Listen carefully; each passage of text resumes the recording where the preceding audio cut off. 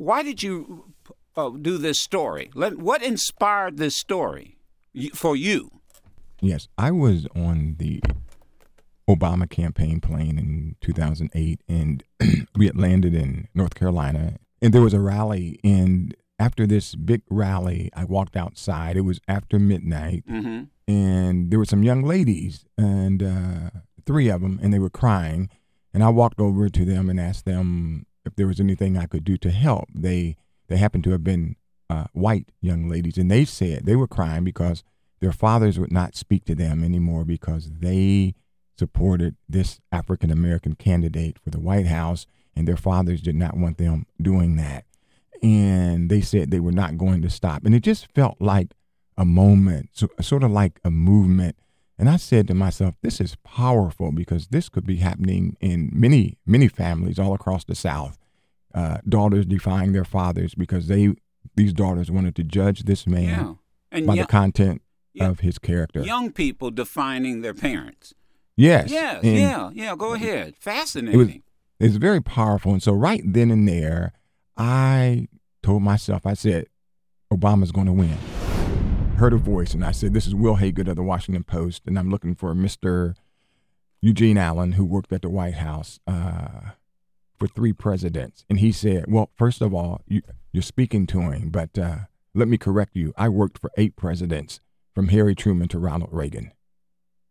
I was stunned, and of course I rushed right over and spent a lot of time with him and his wife. Now, did you, in putting this together, Wil, and we're speaking to Wil Haygood, he is the story that in the book, and we have it in front of us, and we're going to put it on our Facebook, Wil, so it's up there now, I would imagine. Our staff's pretty good at this.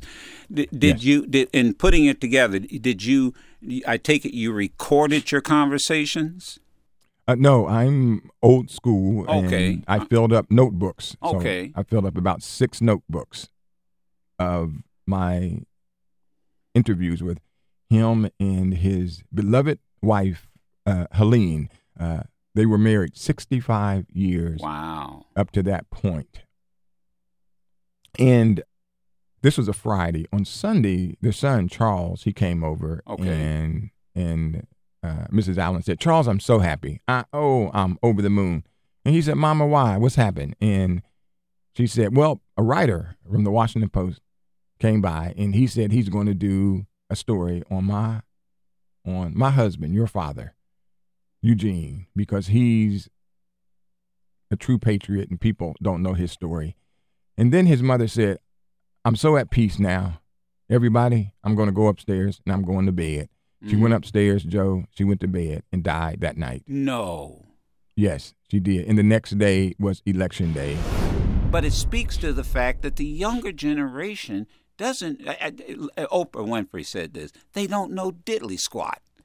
About, that's kind of harsh, but I think she was making a point that this is contemporary history, and hopefully this movie and book will whet their appetite to go out and see what basically is recent history. I think it's the civil rights movie of our time. I mean, I really do. I hope that is the message that people get from both the book and the movie.